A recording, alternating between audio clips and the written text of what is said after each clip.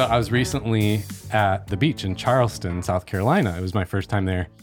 And we were at this rental house and we're near the beach. And it reminded me of something that happened one time when I was at a rental house at the beach. Okay. I think you've heard this story. Well, I don't know. I won't say if I did. How's that? Just humor me if you have. So I've shared a lot of times about how I worked in the corporate world for a while and then eventually left to start Greenhouse. Right. But there's part of how I left, which is only a few people know. And I think you're one of them. Anyway, as some people will know, like in a big corporate setting, there's usually often rounds of layoffs. Mm-hmm. And that can be a normal cycle in a big company. And sometimes if you want to, which seems weird or rare, you can opt into those layoffs. Because if you think about it, like the leadership doesn't want to fire people, but if there are people who want to go, then great. They can take some of the seats of people who wouldn't want to go. Right. And so when I had decided I wanted to start Greenhouse, I had a plan. I was ready to go. Mm-hmm. There was a big round of layoffs. And so I kind of raised my hand and asked to be laid off, which does it sound weird? It feels weird to say that. It doesn't to me because I've been around it too much. Probably that's the probably problem. why. Because you coached a lot of those people. But you're right. Some people listening be like, "Oh, I didn't know that was a thing." Yeah, I did not know it was a thing at the time. It was new to me, so I was able to do that, which was great because then you get a little bit of a severance package, which helps in the transition. It also helps the leader to not have to let someone go they don't want to. Mm-hmm. But if you can imagine, I had a really good relationship with my manager at the time, and so it was hilarious. We kind of turned this into a whole thing because if you can imagine, like, let's say it was me and you, like we would make a whole turned into a whole thing bit out of it, right? And so we said, okay, well, we had the whole plan together too. So my manager totally knew, and I knew, and we were both ready for it. But in a big corporate setting, you have to go through some of the rigmarole. Like there are certain boxes that have to be checked and HR procedures that have to happen. Well, one of them was, and you'll be familiar with this, there's an HR representative who has to have a very serious sit-down conversation with me, the person getting laid off, and the manager. Yep. To kind of like announce what's happening, but to be there to mediate in case something... You get all emotional or angry, you say, I want to sue. That happens a lot. And so there has to be a third party there to like moderate, but also to see what happens and be a... So me and my manager know that we're about to have this with the HR person. The HR person does not know that I opted out and that my manager is part of the whole plan. Yeah, I got it. So it could be a weird conversation. So the whole thing just happened to land on a day I was at the beach, which is why the beach house reminded me of this whole thing. So you got laid off on the beach? So here I am. We're like getting ready in the morning to go down to the beach. Got like my swimsuit on, all lathered up with sunscreen. I've got like the beach toys for my kid in my hand, and we're getting ready to walk down. And then I was like, oh, Ash, I have to take a call. I need to take a call. So you guys go. I forgot I have this call. And so I get in a spot that's kind of quiet. And so here I am. No one can see me because this isn't the day of Zoom. This was like on the phone, the telephone. Yeah. And I'm standing there in my swimsuit, and I take the call, and I'm like, everything in me, Sunday, to try and get real serious and somber. I see. Yes. But me and my manager, it's like been a whole joke by now. Yeah. Because we're like, this is going to be hilarious. This Steve, call. This would have been really hard. Because we have to act like serious. Yeah. But to both of us, it's just... So we get on the phone. It's a three-way call. Okay, we're going to punch in the third person. All right. And then the HR person is real somber, like, all right, so we're here. We gather here today to we're gathered discuss some news, Steve. And it might be hard news for you. And, you know, my manager's all like, yep. And then I'm like on the other end of the line, covering my mouth because I've, you know, when you're like, the laughs are just trying to come out. Yeah, I do. And I'm like, Steve, get real serious. Come on, like method acting here. Get in the zone. And so the HR person finishes the spiel. My manager pipes in, and she has to then like give her presentation. Oh God. That's like all serious and planned, right? Yeah. And we had like a good manager relationship. So, she was trying to give a real speech. Like, Thank God you were in person. Do you agree? In person, it would have been really hard. At least it would have bombed. Yeah. One of us would have lost mm-hmm. lost control and just started laughing, and the HR person would be like, call in the security. Like, and so I don't know. I wish I could remember exactly what was said, but she gave a very serious, like, I know this is hard to hear, Steve. Yeah. And then I had to do my part of like, oh, well, I gotta admit it's hard. Yeah. It's very difficult for this to be just sprung on me like this. I'm in my swimsuit holding sand toys in a bag. This is a really tough day. And so, I don't know. It was just like that memory popped back when we were at the beach house. It was like, that was hilarious. And then afterward, me and my manager kind of. Did you call each other afterwards? Oh, yeah. And we just like that was hysterical. Control laughing. And then, of course, I do it on the beach and, fill them in on like the weirdest meeting of my life. Weirdest. Anyway, back to vacation. Yes. But that's great. So that was part of the origins of Greenhouse. I knew the story, the first part, but I didn't know it was delivered underneath that context. Yeah. And on the beach. Yep. Yeah. My shout out today is for Kathy, who, speaking of layoffs, was laid off, as so many people were recently from big companies. And here's why I wanted to shout her out, because I think, and she would tell you the same thing. We talked about this recently. Before that happened, she didn't think there were any good opportunities out there beyond the current job she had. Mm-hmm. But she and her team knew that she was at a point where she probably needed to make a change. Mm-hmm. It was just, there was a lot of organizational dynamics causing burnout for everybody. Mm-hmm. She was at a stage where she probably just needed something new, needed to learn some new skills, have new experiences. And I think on our side as coaches could also see that too. And I wanted to shout her out because I remember at the time that she was laid off saying like, this is a good thing, right? Mm-hmm. I'm sure it's hard to like really believe that right now. Yeah. But I gotta say, as the third party, like it's good. It's actually forcing you to do the thing you should have done for yourself. And so, of course, it was hard for her to hear that at the time. She's like, yeah, I know you're probably right, but this is really hard. Mm-hmm. I mean, she'd been there a long time. She'd been there a long time. Mm-hmm. I don't know. Just as coaches, usually we can kind of pick up on, hey, it may be time for a change. And so anyway, fast forward to recently when she had landed her new gig. Yeah. And she's extremely excited about it. So excited. It's such a good fit for her. It's actually, in a way, leveling up her role, her opportunities. And it's in a smaller organization where she can kind of have more impact and make decisions easier and things that were starting to become hard in the bigger company. And so she just had this like joy look on her face, like, this is so cool.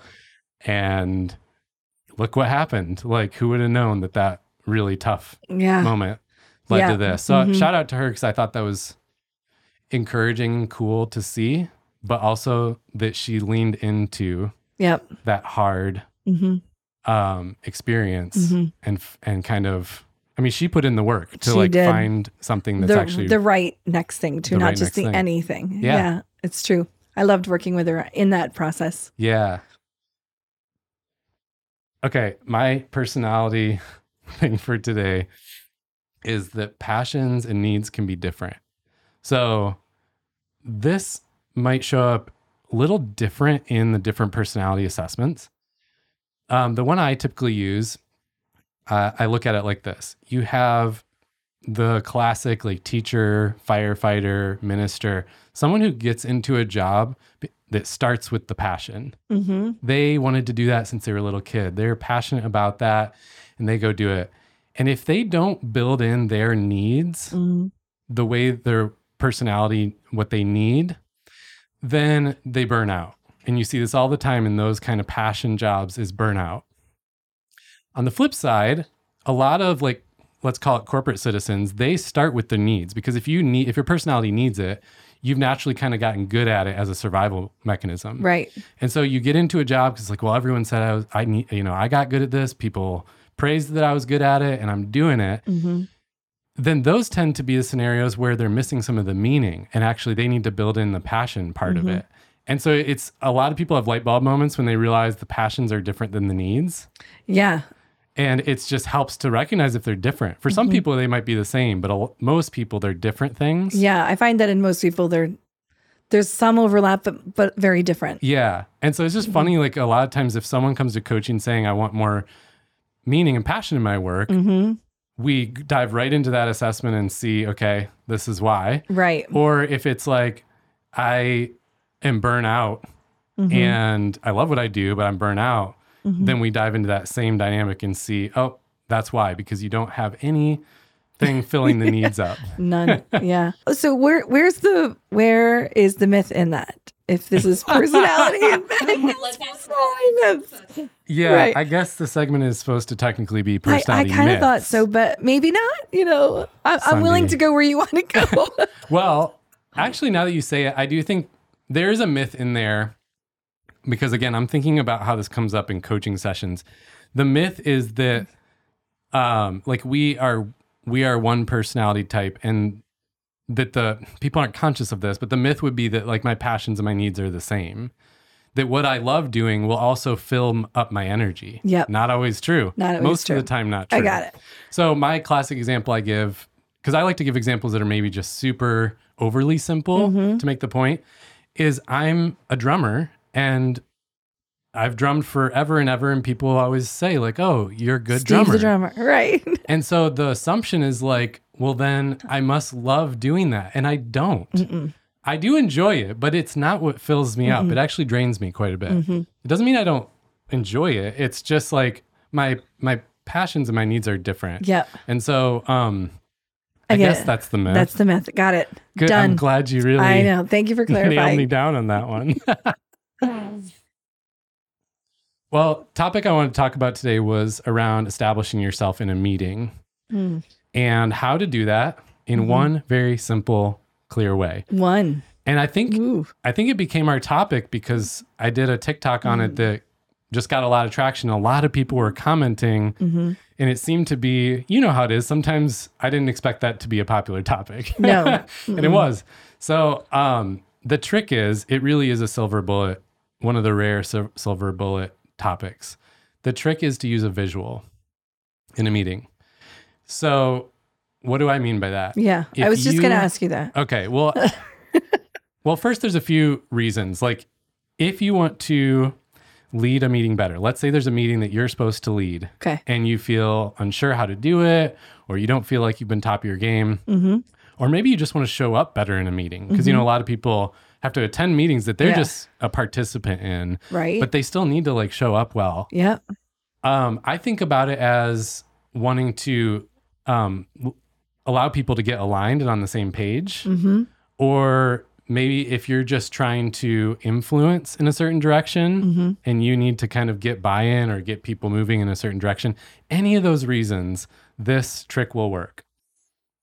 So using a visual is like, I think a lot of people would jump to overcomplicating it. Like I need a whole slide deck, a PowerPoint, I need multimedia experience. And it's like, no. What I'm talking about is literal pen and paper, literal whiteboard. If it's a Zoom meeting, Zoom whiteboard, or also pen and paper. It actually is more effective the more simple it is. And if you just can kind of draw out what's being talked about or provide some kind of pre-drawn visual, even if it's just like words and boxes, it can be words still, but it's visual, something people are looking at, then it immediately kind of solves for all of these things around influence and alignment. And the reason why is because everybody in the room is talking about something. Right. And we all think, like, I think that you are seeing what I'm seeing in my head. Oh, yeah. And I think that Jacqueline's seeing what I'm seeing in my head. And I think that Joe's seeing what I'm seeing in my head. And none of you are. You're all seeing different things. Yep. So we have a meeting and 4 people are seeing 4 different things in their head, which means they're interpreting what's being said 4 different ways. And the classic way you see it played out is after the meeting, people will walk out and be like, man, great meeting. Oh, we're all aligned. And like, yeah, all right, we got a plan. and you don't. I know. Everybody heard. I completely, no one's aligned. Yeah. No one's aligned. Yeah. We don't have a plan. We have 4 different Yeah. plans, and we have 4 different interpretations of what was said. Yeah. And so then, of course, in coaching leaders, you see later they're frustrated because people did the wrong thing or something didn't work out. And it's like, well, yeah, because it's what always happens is we actually had 4 different ideas of what was said. Yeah. I mean, how many times too has a visual been brought in front of me and I literally go, oh, like I really was not seeing it that way. Even humorous ones or descriptions of a person or descriptions of a house. You get what I'm saying? And then you're like, man, Yeah. my imagination went completely. So it's really a very clarifying tool. It is. So, okay, let me give a couple examples that would maybe clarify what we mean by this. Okay. And again, it can be any number of ways you can get creative with this, but here's 2 that I commonly use. So one is sketching on a whiteboard, the buckets of what's being talked about. Because a lot of times in conversations, we're talking about one idea, one problem, whatever, but there's actually maybe 6 different concepts being mentioned, and we're jumping around between them. And it's like, Jacqueline's talking about the cups, and you're talking about the plants, and I'm talking about the drinks, and Joe's talking about the technology. And it's like, so all I do is I stand up and get on the whiteboard and I draw 4 boxes, and in one I write cups, and the other I write plants, the other I write technology, and the other I write drinks. And now we can center the conversation. So when we are talking about one of those, somebody can point to the plants bucket and say, this is the one I'm talking about. And you know it's working when you hear people go, oh. Yeah, totally. Yeah. Oh, it seems silly, but like it's No, crazy it how works beautifully. Works beautifully. And so a lot of times what you'll see, I said this on the TikTok, is like at the end of the meeting, people will refer to the visual, even if your visual wasn't great, or maybe your visual was wrong. It doesn't matter. People will still refer to it because it was the anchor in the conversation. I also think it helps you to remember it. Like sometimes if there's an agenda, even if the agenda only has 3 things, can't always remember the agenda. But if there was 3 things that we're going to be focusing on and there's some sort of a visual attached to it, or the person walks over to the whiteboard and writes it out, I just remember it. Yeah. Well, we do have like whiteboards in every room of the house. Yeah, and this also works with kids. This works in marriage. If you really want to like nerd out and ruin your marriage. No, especially like with kids, it's funny how that can really, okay. And then what happens too is if you're interpreting the conversation different than me, you grab the marker and you go, oh, this is what I thought we were talking about, or this is how I pictured it. And now I'm understanding you. And now we can bridge the gap and actually land on the same interpretation. So it's like sketching the buckets can be one way of doing it. Another just very practical example is drawing a timeline, because a lot of times people are talking about different points in time, especially if it's a planning meeting. Right. And it's like, you're talking about next week and I'm talking about next month. Yeah. Or you're talking about Thursday, I'm talking about Friday. Yeah. And so all it does is, again, it anchors it and says, we can point to it. I mean, I think literally the power, personal opinion, I think the power in a visual is that you can point to it. So it's like, all right, here is where it happens. And then, it could happen here. Oh, maybe. And so then when someone jumps back in time, now you can point and say, oh, okay, remember when we were talking over here? That's the thing. And if without the visual, you jumped back in time and I'm still up here. And so it doesn't connect. You know what I mean? And then you're depending on the person guiding you verbally only. And it can get confusing. Yeah, it can get really confusing. If it's just a verbal guide. I love that. I agree that when you can point to something, it makes the conversation so much clearer and have much better focus. I mean, just think about it. You've trained a lot of people in speaking and preparing for presentations. That is something where someone has thought, planned, written, practiced, honed it in, and given this perfect talk. And still, they need visuals. Like, it's still hard to give a talk without any visuals. I hate it. Or the visuals help enhance it.